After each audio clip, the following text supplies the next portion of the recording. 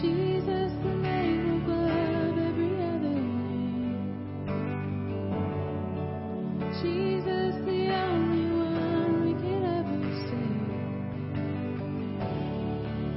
Worthy of every breath we could ever breathe. We live for you.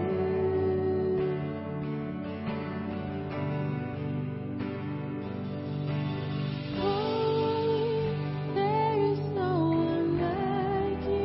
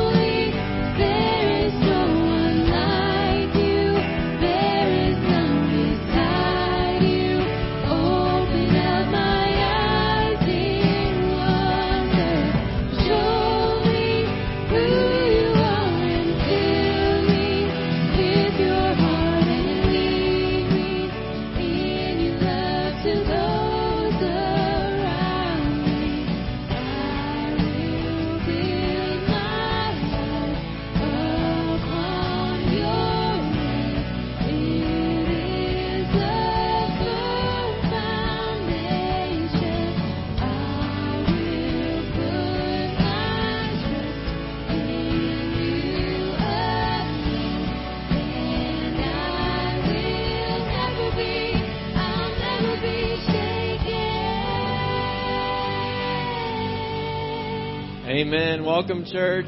Jesus is alive. He is King. Greet those around you. I'm so glad you guys are here.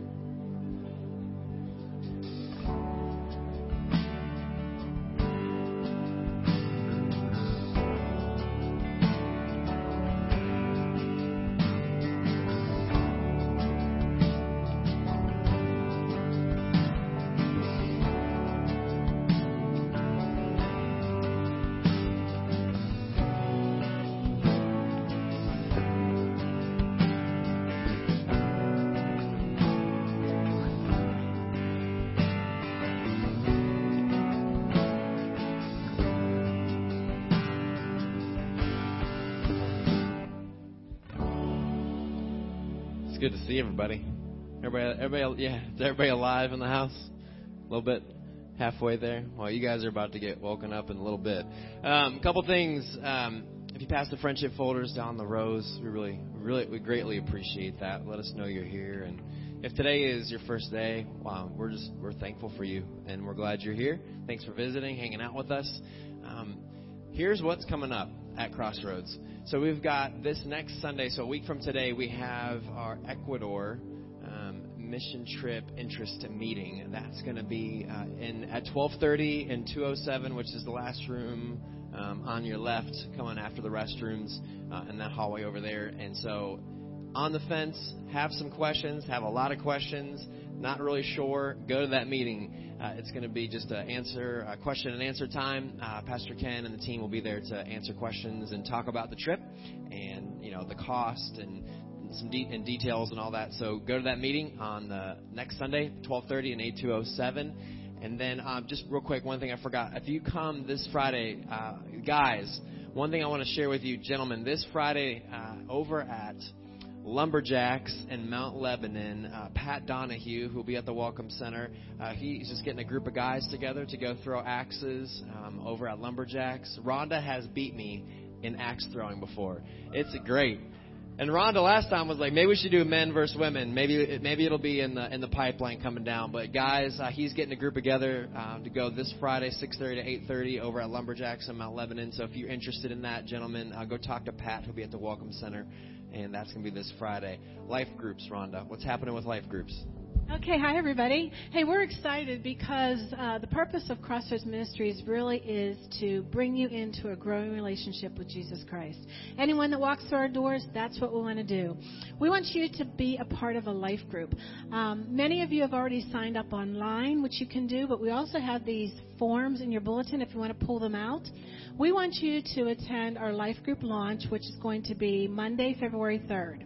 It's going to be an informational meeting, but it's also going to help you to find a life group that you can be a part of here in the church. Whether you are first time here, whether you have been here forever, building a community of people that can just encourage each other, get into the Word. A lot of our life groups are sermon-based, which means when Ken speaks on Sundays, in our life groups that week, we come off with some questions and just dig a little bit deeper.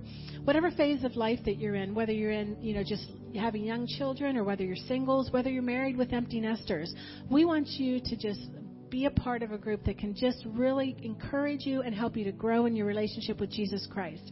So we'd love each of you to fill this out, come to that interest meeting, and see what it's all about.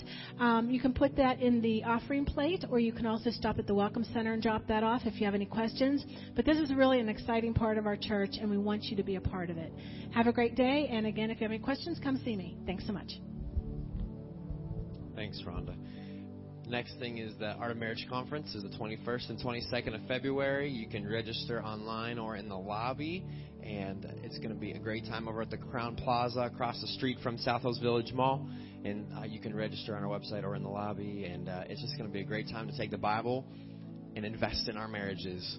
It's more than just good advice. It's the good word of Jesus Christ. It's the Bible. It's His holy word. So we're going to take that and we're going to invest in our marriages coming into 2020. So if there's more information on our website that tells you kind of what the breakdown of the different sessions are, what we're going to be talking about, and any information that you might have, you can stop by the Welcome Center.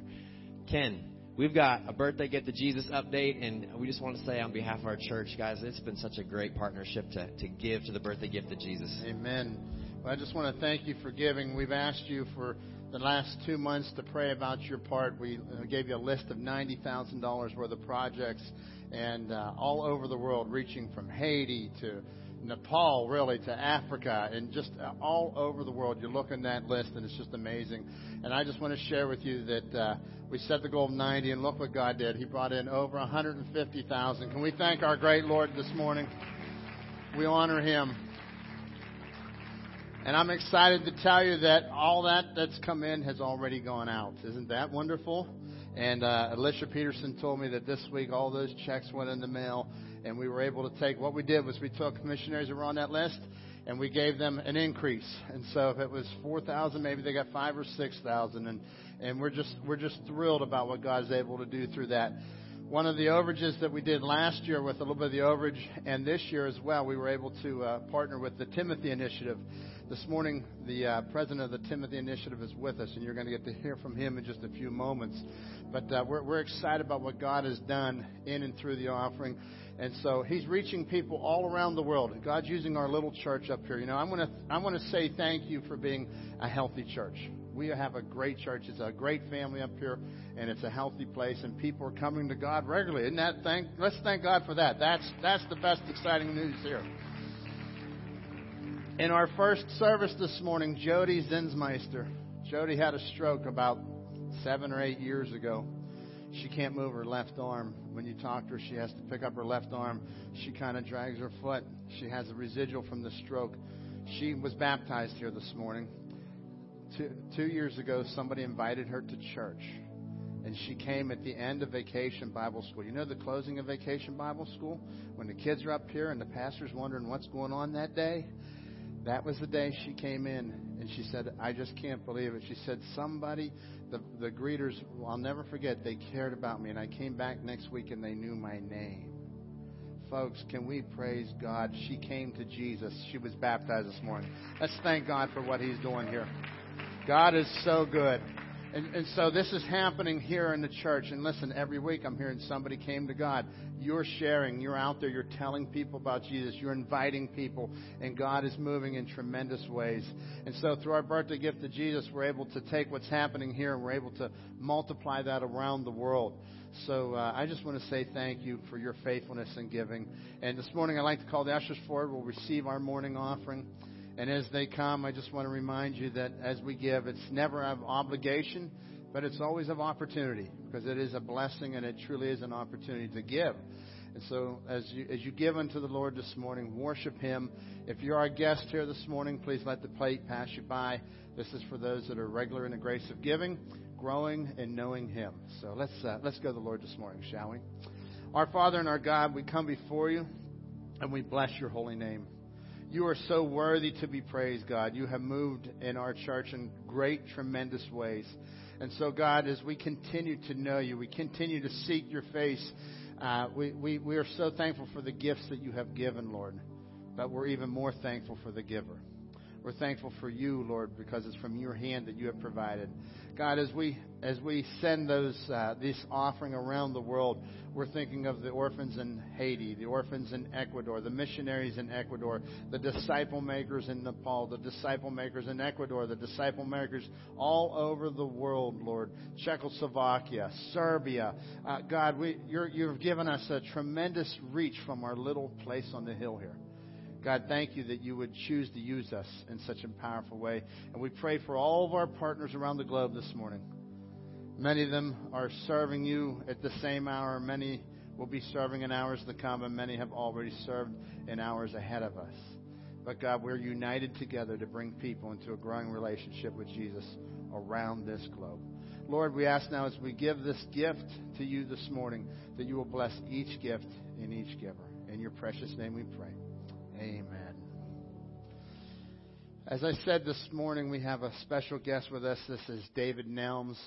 He's with the Timothy Initiative. He's the president of the Timothy Initiative. I got to know him probably about 4 or 5 years ago. I'm part of a group called the Liberty Church Network. In our church, we partner with other churches, and I get together with a group of pastors here once a month. We're going to be meeting tomorrow, actually, and David's going to be sharing with them at our meeting tomorrow. But we get together as pastors, and we pray, and we challenge each other, and we ask God, how can you lead us, and how can you challenge us to make more disciples, to bring more people. We want to see new disciples, more people come into a growing relationship with Jesus Christ. And so this morning, I'm thrilled to have David Nelms that we've partnered. We met him through the Liberty Church Network. He's involved with disciple making, and they train and make disciples all over the world. And he's going to share with you a whole lot this morning. So next week we'll pick up on our series Unhurried. But today I want to invite you to welcome to the stage this morning David Nelms.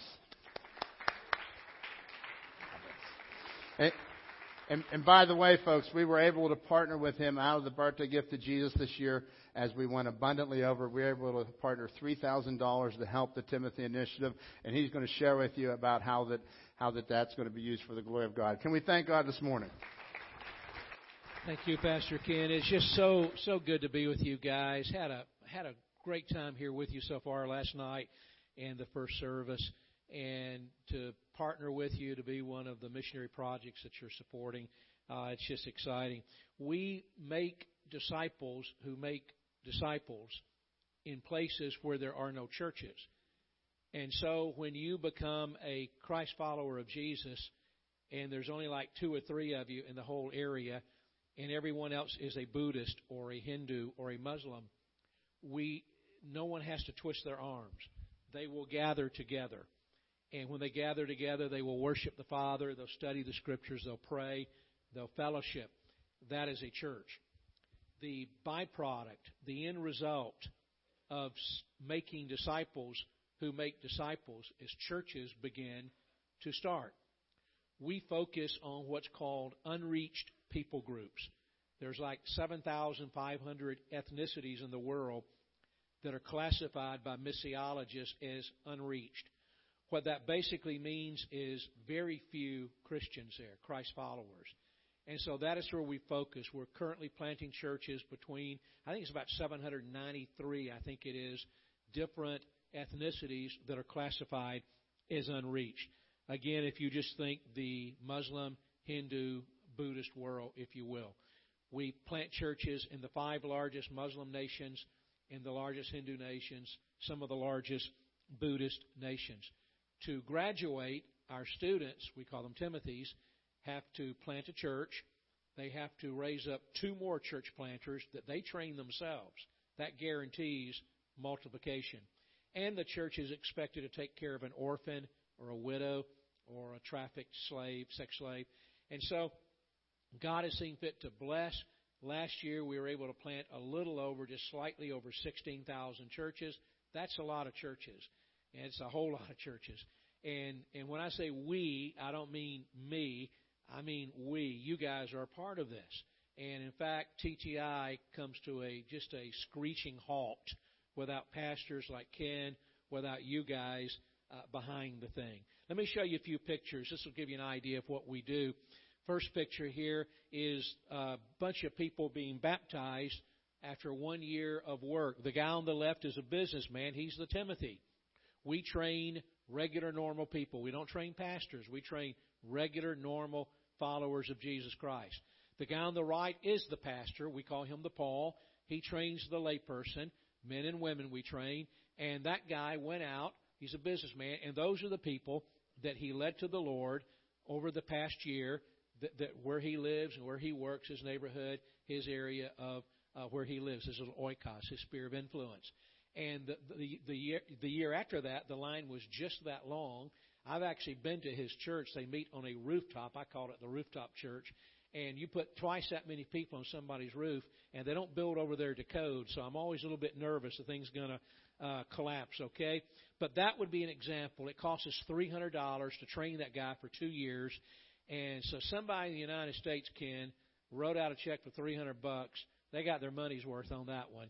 And that's kind of what we do. When we talk about churches, we're not talking about buildings. We can't build a building for $300. We're talking about training people to do that. Look at the next slide. This is that little lady there. Her name is Kali. Kali is the name of a Hindu goddess, the goddess of death. And she's one of the people that was standing in that line you just saw. 83 years old. She hadn't been rejecting Jesus. She didn't know who he was. But as soon as she found out who he was, she accepted him. Look at the next slide. We moved to Africa. This gal's name is Rhoda. She was an illegal bootlegger for her entire life. Pretty mean old lady. In fact, I would say they told me she was the meanest old woman in Africa, okay? I don't know if that's true or not. But she's 90 years old and tough as she could be. And one of the Timothy started a church, and she got saved. Next picture, she immediately went out. She wanted to get baptized immediately. That's the Timothy there in the white shirt baptizing her. So this is what we do. Look at the next slide. This gives you even a better idea. This would be what we call a tree church. This happens to be in West Africa. They meet under the trees. You can see little huts in the back. They can't fund a building there or pay a pastor's salary, but we can reach the entire village. And listen, it's so exciting. Just this year, I've been in 2 or 3 villages that a year ago, everybody there was a Muslim. And now, everybody there is a worshiper of Jesus Christ. The entire village comes to Christ. I've never seen anything. I never thought I'd live to see something like that. But I mean, I'm not exaggerating. Everybody. They all come to Christ. And you see, it's not that they were rejecting Jesus. It's that they just didn't know who he was. And they didn't know who he was because no one had ever told them.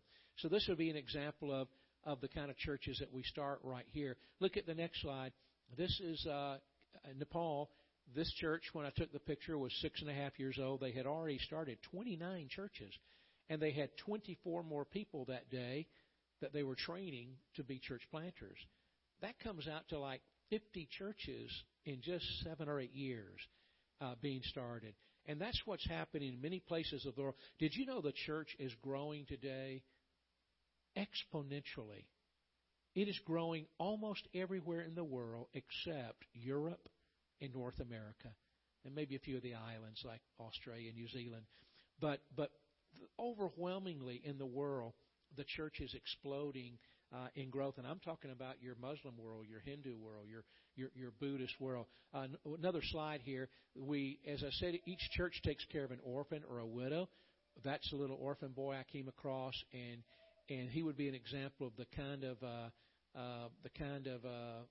kids that we take care of. Now, it's kind of normal today in ministries to give $40 a month to take care of a kid, an orphan. If you've got a calculator on your phone, and most of you do, if you want to try this real quick, we're taking care of 30,000 orphans right now. So multiply 30,000 by 40. $40 times 30,000. And then multiply that by 12 months in the year. And then multiply that by 5. Let's say we take care of the kid for 5 years. Okay? You know what you come out to? I think it's like $50-60 million. And Ken, we don't have to raise a penny. By the way, you guys just gave $3,000. That's going to plant 10 churches in 10 villages where there are no churches. It's going to take care of 10 little guys just like that. And so you're going to, yeah, I think, amen. That's good. And so, and in fact, we are putting your funding that you've just sent on a particular project. Next slide. We call this A Church in Every Village, or Achieve. And look at the next slide. We're focusing on India and Nepal. You can see there the stats. India has more lost people in it than any country on the face of the earth. Actually, 1 out of 4 people in the world who claim to not be Christians live in India. Okay? Look at the next slide. India has 1/3 of those unreached people groups, those UPGs. 1 out of 3 of them are in India. Has the largest Muslim population, second largest Hindu population, second largest Muslim population. There are more, this stat shocks most people, there are more Muslims in India than in the entire Middle East combined. When we think of Islam, we think of the Middle East, do we not?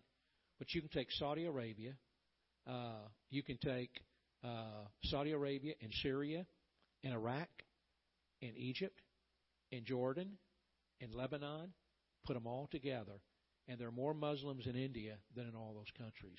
It is the bullseye. Look at the next slide. there are some 350,000 villages in India and Nepal. Nepal borders India to the north, in between India and China. 350,000 villages that have never had a church of any kind. Now, to put that number in perspective, there's about 350,000 churches in the United States. So every time you've driven by a church, there's a corresponding village over there that has never had a church.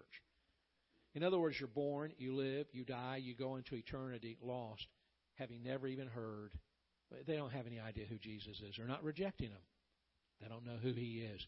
Well, our goal over the next 10 years, and we literally have launched in the last week or two, our goal in the next 10 years, and you're a part of this, is to put a church in every single one of those villages. Now, can it be done? 350,000. We think it can be. Look at the next slide. We've got to pray, and I've got some prayer cards. I've got a little table out there. Brother Pastor Ken let me have a little round table as you walk out to the left. And I'm going to ask you to come by and pick up a card on your way out and turn it in for me. And please pray about this project, because these two countries, it's illegal to convert someone to Christianity. In Nepal, if they catch you, you go to prison for 5 years. In India, if they catch you, you can go up to 7 years in India. And so people get beat up all the time. They get their houses burnt down. We have people killed. We have people martyred. Okay? And what we need, we thank God for the $3,000. But what we really need is your prayer. Okay? We're also mapping out, we're going village by village in those two countries. And India has almost 1.4 billion people. So we're talking about a lot of villages, Ken. Okay? And India is different from most countries today. India, over 70% of the people live in the rural areas. There are just tons of villages. I mean, like, I don't know if they've ever even been counted. Okay? And we're going village by village, and we're mapping out where there are churches and Christians, where there are Christians but no churches, and where there's neither. And what we're doing starting this year is targeting those villages where there are no churches, and that's where we're going to plant the churches. You're going to have, again, 10 of those, okay? And look at the next slide. Can it be done? Yeah. See those red dots in India? Those represent training centers. A training center trains 60 church planters and disciple makers. The blue dots are in Nepal. In case you're not sure about your geography, above the blue dots is China, Tibet and China. To the left of the red dots is Pakistan. To the right of the red dots there underneath them is Bangladesh, and then over into Myanmar and Thailand, and then you get Southeast Asia, your Cambodia and Laos and all of that. So that's here where we're at. There's over 2,000 dots there. So we're talking about training this year 120,000 church planters. Can we plant 350,000? Yeah, we can. Ken, God has blessed this thing. It's become maybe the largest church planting effort in the world. I don't know of anything larger. And so you guys are a part of this thing. 10 of these churches are going to be yours. And what we need you to do is pray, pray, pray. I think, is there one more slide, or is that the last one? Yeah, that's it. We just need you to pray. Let me ask you a question. How many of you have children still at home? Can I see your hands? If you have children, oh, wow, good. I need everyone in this room to pray. But if you just raise your hand, please come pick up a card. We believe one of the best ways to train children to have a heart for the world, to have kind of a global mindset, a Great Commission heart, is to let them hear stories. You're getting ready to hear a bunch of stories, and the kind of stories I'm going to share with you is what you're going to get every month as we send in these prayer requests. We want you to share the stories with your children. I believe God listens to the prayers of those little bitty kids. And so if you raise your hand, we especially want you to come pray. Now, I want you old people to come pray too, okay? But we especially want you younger ones, who have children at home, to join us in prayer. Well, I want to speak to you this morning on the subject of urgency. Urgency. I remember when God led me to start TTI, basically what happened was the Lord moved in my heart, and I remember making this statement to the Lord. I said, Lord, I got to do something. I don't know what to do, but I got to do something. And I'm kind of hoping you leave here kind of that way today. I kind of hope you leave here saying, I got to do something. Now, I'm going to give you at the end of the message 3 suggestions on what you can do. But I'm hoping everyone in this room will leave with a sense of urgency, saying, I've got to do something. I want to begin with John 3:16 because it's a familiar verse. Everybody here knows it. Most of you have memorized it. John 3:16, for God, He didn't just love the world, He so loved the world, that He gave His one and only Son, that's Jesus, that whoever believes in Him, places their trust in Him, shall not perish. That is, die and go to hell, lost, but have eternal life. For God did not send His Son into the world to condemn the world, but to save the world through Him. I was in North Dakota last Sunday speaking, and the pastor, good guy, he said to me, he said, David, I preached from John 3:16 my whole life. He said, but I've never noticed that the word world was in verse 16 and the following verse 17 4 times. He said, I never saw that. I grew up in Atlanta, Georgia, and my pastor used to say, David, you're part of the world, so you can take out the word world and put your name in there. And that made sense to me. So and by the way, there's nothing wrong with that. But so I always look at John 3:16 like this: for God so loved David that He gave His one and only Son, that if David believes in Him, David shall not perish, but David shall have everlasting life. That's how I read the verse. And I think you can apply it that way, but that's not what it says. What it says is the world. Red, yellow, black, white. They really are all precious in His sight. God's Son came to this world and died for people in the United States, but not just for people in the United States. He died for people in Ecuador, but not just for people in Ecuador. He died for people in Haiti, but not just people in Haiti. He died for people in Senegal and in Mali and in Niger and in Morocco, but not just for those people. He died for people in Togo and Benin and Guinea-Bissau, but not just for those people. He died for those in Cameroon and in Ivory Coast and in Chad and in Nigeria, but not just for those people.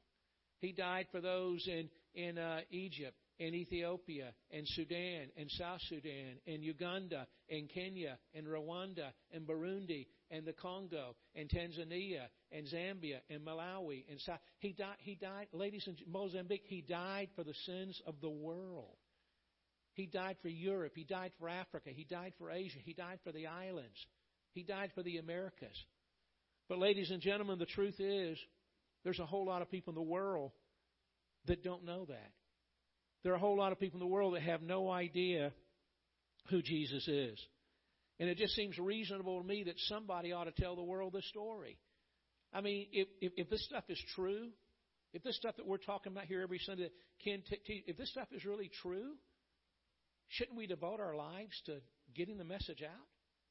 I mean, if this is just like a book club or something that we come to on Sunday, then I can see not being all of that excited. But if this stuff is true, if there really is a heaven, if there really is a hell, if there really is a God who created the whole universe, and if the only way to that God is through His Son, Jesus Christ, and if it's true that the last thing He told us to do before He went back to His Father's side was to tell the whole world that message, it just seems to me that ought to be our priority. Can you agree with that?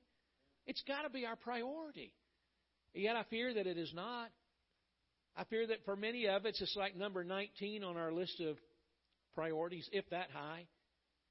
And so, ladies and gentlemen, this morning, I want you to leave with a sense of urgency here that something's got to be done. And I want to give you two truths. Truth number one, this world that we live in is very, very big.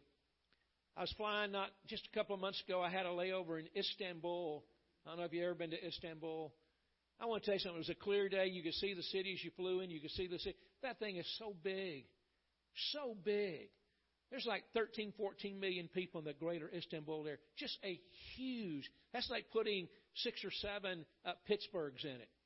Greater Pittsburgh metropolitan areas. The world is big. Depending upon how you define the word city, the United States only has 2 cities in the largest 25 cities in the world, and we don't have any in the top 20, again, depending on the way you define it. Our world is big, and it's getting bigger by the day. Truth number one, the world is big. Truth number two, the world is lost. There are 7.5 billion people on the face of the earth. 5 billion of them don't even claim to be Christians. Of the 2.5 billion that do claim to be, my guess is probably a good half of them probably aren't. But there are 5 billion who will claim to tell you, I am not a follower of Jesus Christ. This stat here, you probably can't read the small print, but according to the Joshua Project, there's some 81% of the world's population that will never personally know someone like you. They will never have a relationship, a personal relationship with someone who is a born-again follower of Jesus Christ, who believes the Bible is the Word of God, who believes Jesus was born of the Virgin Mary, lived a sinless life, died on a cross, paid for the sins of the world, was resurrected on Easter Sunday morning. 81% of the world will never personally know someone like you. I'm telling you, the world is big and the world is lost. I just told you there are 350,000 villages in India and Nepal that have never had a church. 90% of the villages in Vietnam have never had a church. 90% of the villages in Laos and Cambodia have never had a church. 90% of the villages in Sri Lanka have never had a church. 90% of the villages in Bangladesh have never had a church. 90% of the villages in Indonesia have never had a church. And what about North Africa and the Middle East and Central Asia, the Far East, the islands, Europe, and for that matter, the United States? I was in Myanmar about a year ago, and I checked into a hotel. I had a group of guys with me, and I was hungry. That's half my problem. I'm always hungry. And I went down to the restaurant. I was the only one in the restaurant. And the little waitress, her name was Nan Wee. She came over. She could speak broken English. She wanted to take my order.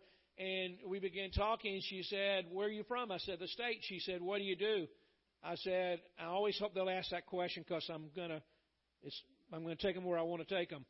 And I said, I'm a pastor. And the little Nan Wee looked at me and said, what's a pastor? And I said, a pastor is a guy that works at a church. She said, what's a church? I said, a church is a place where the pastor teaches people from a book called the Bible. She then asked, what's a Bible? I said, well, the Bible is a book where the words are written down that came out of the mouth of the Creator of the heavens and the earth, the God that made you and made this beautiful country of yours. That God gives us His message. In His message, He tells us how our broken lives can be mended and repaired, and all of the guilt and shame that we carry can be washed away, and how we can know Him and have peace and joy and love in our hearts. And when we die, we get to leave this broken world and go to live in His very home, in His house. He has many rooms, and we get to live there. And there's no more suffering and no more sorrow and just peace for eternity. And her eyes got real big, and she asked, do you have a Bible? Can I see that Bible? About that time, a buddy of mine walked in the room, and I didn't have my phone on me. He did. We both have the Bible.is app. How many of you have that app? Do you have that? If you don't have it, get it. It's Bible.is. Bible.is is a free app. It's got the scriptures in over 1,000 different languages. It's great if you got like an Uber ride or a taxi ride. You can play the Bible for them in their own language. But I said, David, Nan Wee here. This is Nan Wee. She's never seen a Bible. Show her your Bible. Wink, wink. So he took his phone out and he clicked on the Bible.is app. And then he went to the languages. He clicked on Burmese. And then he went to John 3. And it's not just the written word, but it's audio also. And so he pushed the little play button. And for the first time in Nan Wee's life, she is hearing John 3. She's hearing the Bible audibly. I watched as she took the Bible out of his hand, or the phone out of his hand. She didn't even ask. She just reached over, took the phone out of his hand, and began scrolling down. She listened to the entire chapter, all 36 verses. I watched as over the next half hour, Dave, my friend, led Nan Wee to Jesus Christ. That was about 7:30 at night. At 1:30 in the morning, I was tossing and turning. I couldn't sleep, jet lag. I thought, I'm going to go down in the lobby, make myself useful, try to find somebody that can speak English, share Jesus with them. At 1:30 in the morning, Ken, I found 4 staff that could speak English. Nan Wee had already told all 4 of them about Jesus Christ. It had only been, like 6 hours, if that. All 4 of them. The next morning we were leaving, and she came. It wasn't even her day to work, but she came, and she came to tell us goodbye. She had tears in her eyes. She said, I went home and I told my sister about Jesus. She said, my sister wants to hear more about Jesus also. She had never heard. And she looked in our faces, and here's what she said. She said, for the first time in my life, I feel pure. For the first time in my life. We walked down the street. We got in some Burmese boats. They're like dugout canoes. They're real long, but they're about as long as from here to that wall right there. There's an engine on the back. You sit in it. You can't sit two across or too narrow, and it pops up. And we have Burma is Myanmar is one of those places where they have villages made out on they build them up on the water. It's just built on stilts. We have lake churches, Ken. I mean, churches in those houses, there's no road to get there. You got to take the boat. And the first house church I was in, a 16-year-old girl stood up, and here was her testimony. She said, until a few months ago when she pointed to a young lady, before the Timothy told me about Jesus, she said, I'm 16 years old. I had never heard the name Jesus one time in my life. An old guy about my age, the village chief or mayor or elder, stood up and he sang a song. It wasn't even in Burmese. These are tribal people. We had to have two translators. He sang a song. He had been a believer now for 6 months. He had written a praise song to Jesus. He wanted to sing it to us. Ladies and gentlemen, listen to what I'm telling you. You drove by 10 churches on your way to church today. There are hundreds of millions of people that have never seen a church. They've never seen a Bible. They've never heard the name Jesus. They're not rejecting Him. They don't know who He is. And yet, have you read the last words of Jesus Christ? If you've never read them, write down Acts 1, verse 8. Go home today and read it. It'll be in red letters. Verse 9 is not in red, it's in black. Verse 10 is in black. 11 is in black. 12 is in black. 13 and chapter 2 and 3 and 4. These are His last words, Acts 1, 8. The very last thing He said was the Holy Spirit will come upon you, and He'll give you power. The Greek word is dunamis. We get our English word dynamite from it. He will give you dynamite-like power. And then Jesus said, you will be my witnesses. Not you might be. Not you can be. Not you should be. You will be. Listen to me. If you're a follower of Christ, every one of you are a witness for Jesus Christ. Every one of you. The only issue is what kind of witness are you? Are you a faithful one or an unfaithful one? But you are His witnesses. You say, I don't want to be a witness. I'm sorry. That got settled the moment you accepted Christ. Jesus said, you will be my witnesses in Jerusalem, Judea, Samaria, to the ends of the earth. Jesus only has one plan to get the gospel out to the world, and we are it. It's us. I mean, if we don't do it, it doesn't happen. And ladies and gentlemen, I'm telling you, there are a whole lot of people out there who have never even heard about Jesus, much less what He did. So that leads us to a question. What can we as a church family do about it? What can you do? What can your part be? Some of you have one child. You have 2 or 3 children. You're both working a job. You're just trying to pay the bills. And God bless you, you're working your tails off. But you're on this planet to do more than just to pay the bills. God's got you here for a reason. He has a purpose for your life. And part of that purpose, whatever else it is, part of that purpose is you taking your abilities and your talents and your gifts and your personality and your mind and your body and your possessions and using everything God's given you to point people in this world to Jesus Christ. Whatever else it is that God has for you. Paul said we are ambassadors for Christ. You are not embassy workers. You can do more than make a cup of coffee. You are not an embassy worker. You are an ambassador. You represent the King of Kings. I'm not talking about me. I'm talking about you. You are an ambassador for Jesus Christ, the King of glory. Everyone in this room can be greatly used of Him, and you should be. You say, well, David, what can I do? What can my part be? Number one, every one of us in this room can give. And I don't have time to talk about giving. But I think we all know inherently one of the most Christ-like traits there is giving. For God so loved the world that He gave.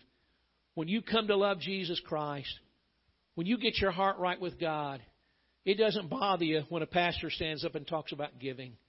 It's just the opposite. You want to give.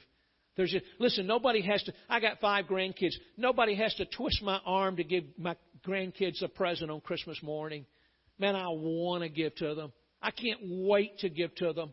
I want to see their little eyes and their little faces, all that joy. You don't have to make me feel guilty about it. I want to give to those that I love. And ladies and gentlemen, when you fall in love with Jesus Christ and you fall in love with the world that He loves, nobody has to twist your arm. You want to give to get the message of Jesus Christ out. You say, David, how much should I give? The answer to that question is this: get on your knees and ask your Father. And whatever He tells you to do, that's what you do. You don't come to me. You don't ask me. You don't even ask Pastor Ken. You ask your Father. The Bible says if any man lacks wisdom, let him ask of God. So you go to God and say, God, give me wisdom. All this stuff that I've got, how can I use it? What do you want my part to be? How can I give? Ladies and gentlemen, I fear, though, that many of us are like the foolish man. Jesus called him a fool. Jesus said, let me tell you about this fool. He had a lot of money. And he stored up his crop in his barn. And his barn got filled up. And he said, what am I going to do? He said, I know what I'll do. And so he tore down his barn and he built a bigger barn. And then he filled that one up. And then he said, hey, I can eat, drink, and be merry. And Jesus said, yeah, you're a fool. Go ahead and eat, drink, and be merry, because tomorrow you're going to die. And you're leaving all that stuff behind. Ladies and gentlemen, we are so blessed here, and I don't think God has given us so much stuff just so we can build bigger barns and hoard it for ourselves.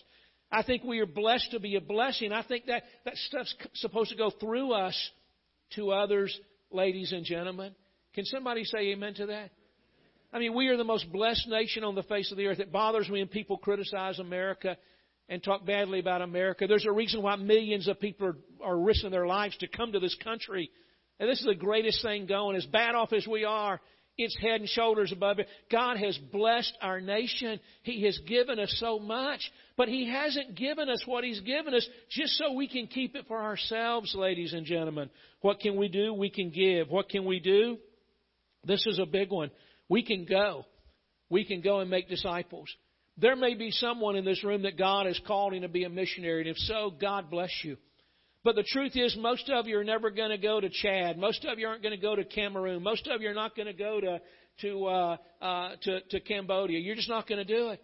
But you can be a missionary right here. You're supposed to be. Where you live, work, study, shop, and play right here. You and I don't have to go around the world. We can go across the street. Literally, we can go across the street. Every one of us are witnesses for Jesus Christ. We witness by what we do. We witness by what we say.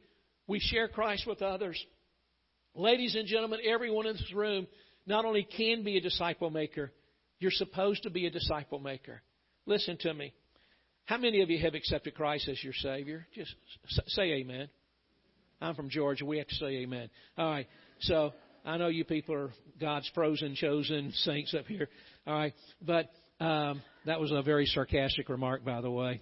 All right. But anyway, yeah, we say amen. So how many of you have been saved? Say amen.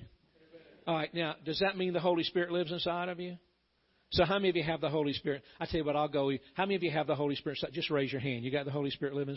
All right, good. Now let me ask you something. How many Holy Spirits are there? Yeah, there's only one. There's not like 17 Holy Spirits? No, there's one Holy Spirit.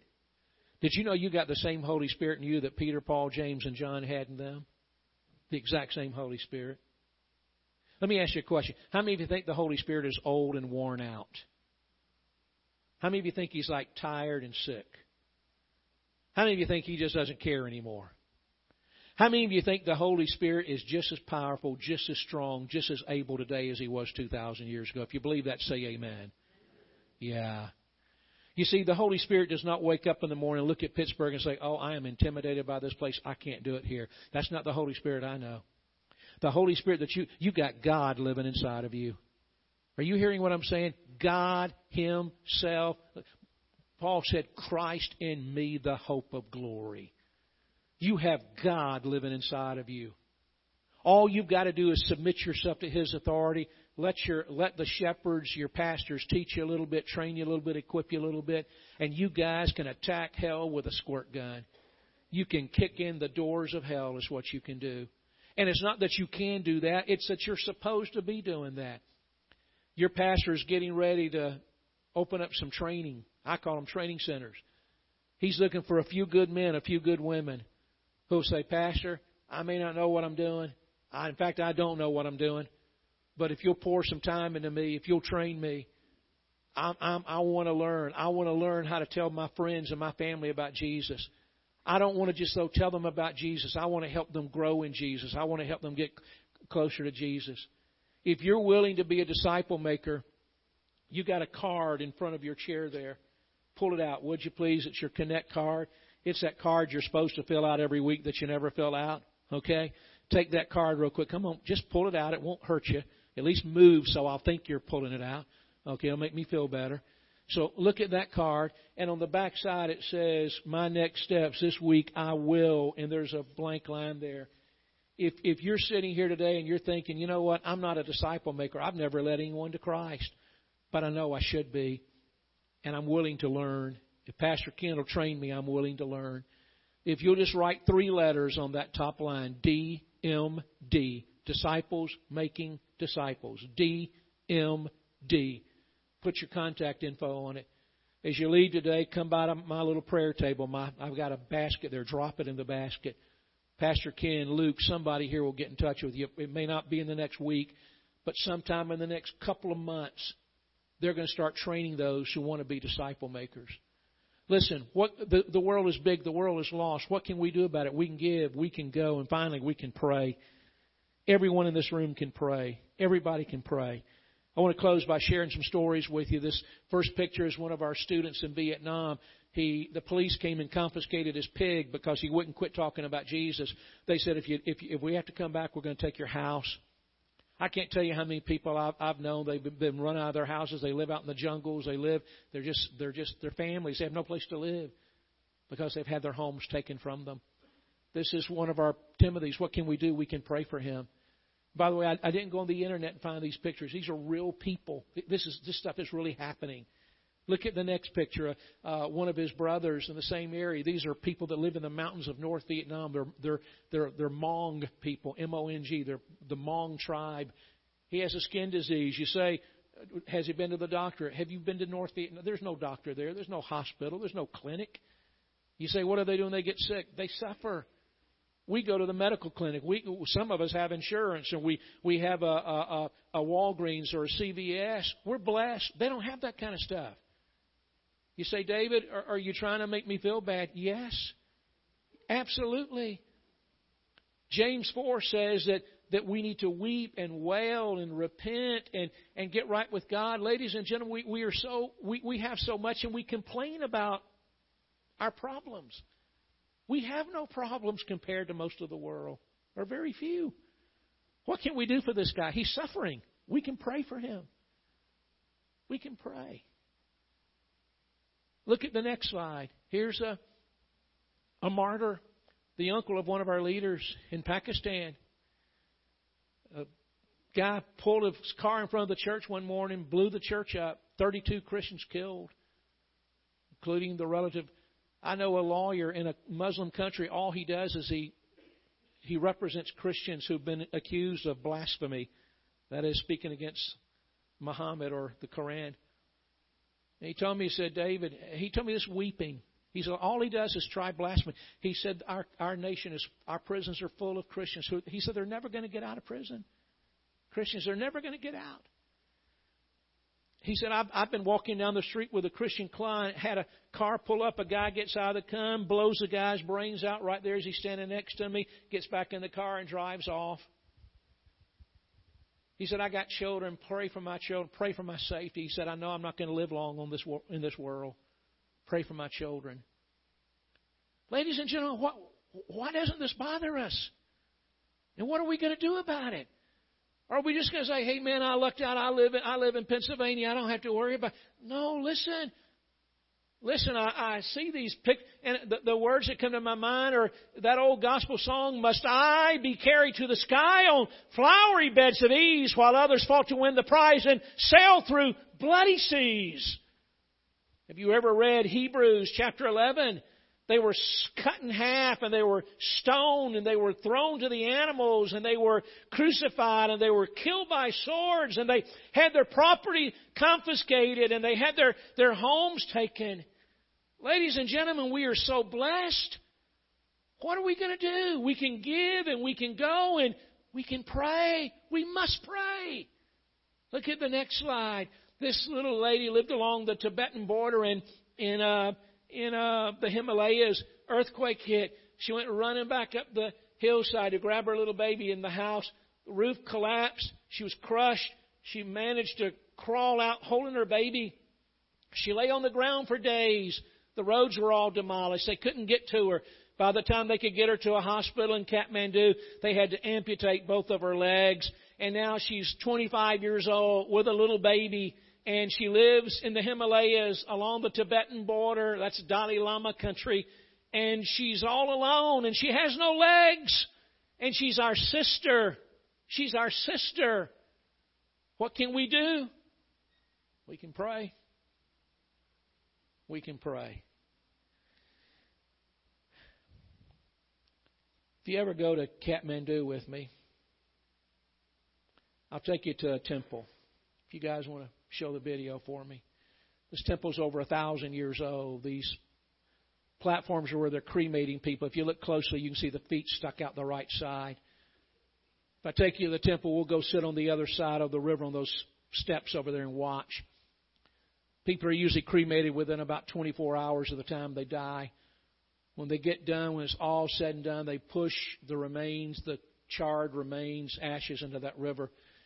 Sometimes they're cremated with jewelry on, and little boys will get down in the water and kind of fish out the jewelry.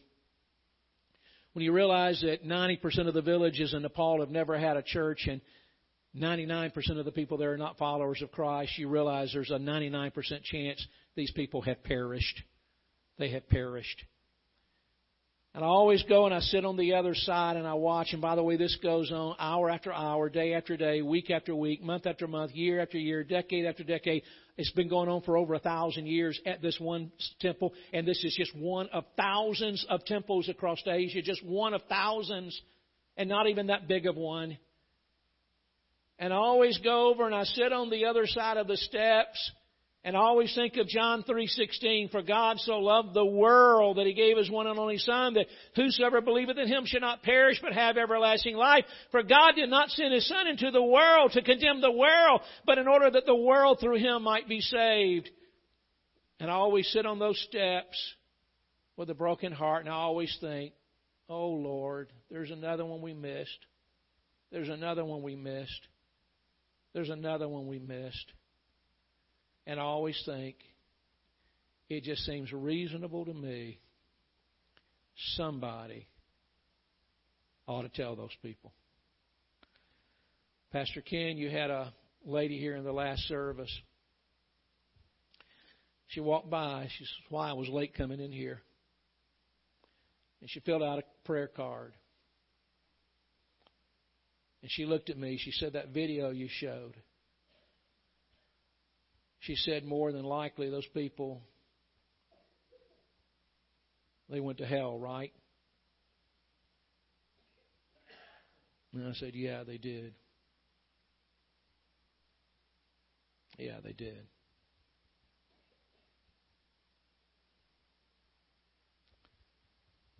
But what's even more awful than that is nobody, more than likely, lifted so much as a finger to tell them about Jesus. May God forgive us. So what are we going to do about it? We can give. We can go make disciples right where we are. By the way, I've had 2 people today tell me that they have Nepalis living next door to them now. That video I just showed you, you have those people coming to live in your neighborhoods. You don't have to go to Kathmandu. Kathmandu has come to you. We can give. We can go make disciples. And we can pray. This is a great church. I'm in churches all the time. This is a really good church. I commend you for what you've done. But I encourage you to leave today with a sense of urgency. I hope you leave here today, and it won't be business as usual, but you'll listen. I hope somebody calls Pastor Ken later today and says, I got to do something. I got to do something. And all God's people said, would you bow your heads, please? Before Pastor Ken comes, there may be somebody here today that you're sitting there thinking, man, I can't start telling others about Jesus till I get things settled with Jesus myself. The fact you're here today is a real good sign.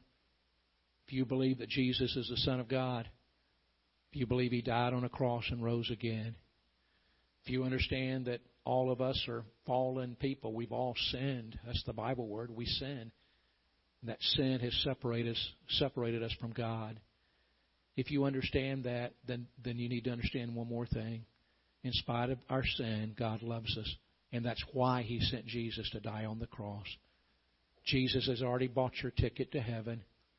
He's already purchased. He's already paid the price in full to make you a child of God. You can have your sins forgiven. You can have the guilt removed. You can have the presence of God in your life right now. And the icing on the cake is you get to go to heaven when you die. But it's not through turning over a new leaf. It's not through coming to this church. It's not even through baptism, as important as that is. It is through putting your trust in Jesus Christ. Remember that verse. Whoever believes in Him shall not perish but have eternal life. You say, David, how do I put my trust in Jesus? Well, I'm going to help you right now. The Bible says you need to call out on His name and ask Him to be your Savior. And when I got saved, I didn't know how to do that. I had a pastor help me, so I'm going to help you right now. If you're not certain of your relationship with God, if you don't know where you're going to spend eternity, but you believe Jesus is God's Son, He died for you and rose again, and you're willing to put your trust in Him, then pray this prayer. Dear Jesus, just pray it in your heart. Dear Jesus, forgive my sins. Come into my life. Save me today. I believe You are the Son of Almighty God. I believe You shed Your blood for me. And I believe You rose again. I'm trusting You, Jesus, to be my Lord, my Savior. Help me from this day forward to live for You. I give You my heart, my soul, my life. Thank You, Lord Jesus. With your heads bowed and your eyes closed, if you prayed that prayer with nobody looking around, please, would you just slip up your hand? Let me see it. David, I prayed that prayer today. I asked Jesus to be my Savior. God bless you, Father. Thank You for this church. Thank You for this pastor. Thank You for what You're doing here. Lord, may we leave this place with a sense of urgency. In Jesus' name, amen. Thank you. God bless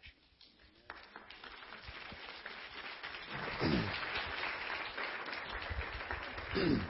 Wow, David, we thank you so much for joining us today and sharing your heart and passion. I want to encourage you, if you'd like to get involved with our discipleship training, we're going to train you how to make disciples, like how to tell your friend how they can know Jesus and personally walk them through it. Our church God's doing great things, amen? And we want to just focus our efforts a little bit more. So in the next few weeks, you're going to be hearing more about this. If that's you, take the Connect card. Go see Dave today, and he'll be out there in the foyer. As you go to the left, he has a table out there. And then also, he has a prayer card. I want to encourage you. I've signed up. I'm on his prayer team. I want to encourage you to sign up, and you'll get an email from him about once a month. I think it comes out. It's just ways that you can pray. And I love what he said for your kids. Man, you got little kids at home, teenagers at home. Wow, what a great way to show them the big world around them. So, Acts 1:8, but you shall receive power when the Holy Spirit has come upon you. You'll be my witnesses to me in Jerusalem. You'll be witnesses to me in Jerusalem, Judea, Samaria, and to the end of the earth. This morning, you've heard about the end of the earth. So let's go home and start in our Jerusalem and Judea. And let's let that light shine bright here as we shine around the world. Amen? All right, let's stand together. I'm going to ask you to greet and say hi to about 2 or 3 people you haven't spoken to this morning. God bless you. You are dismissed.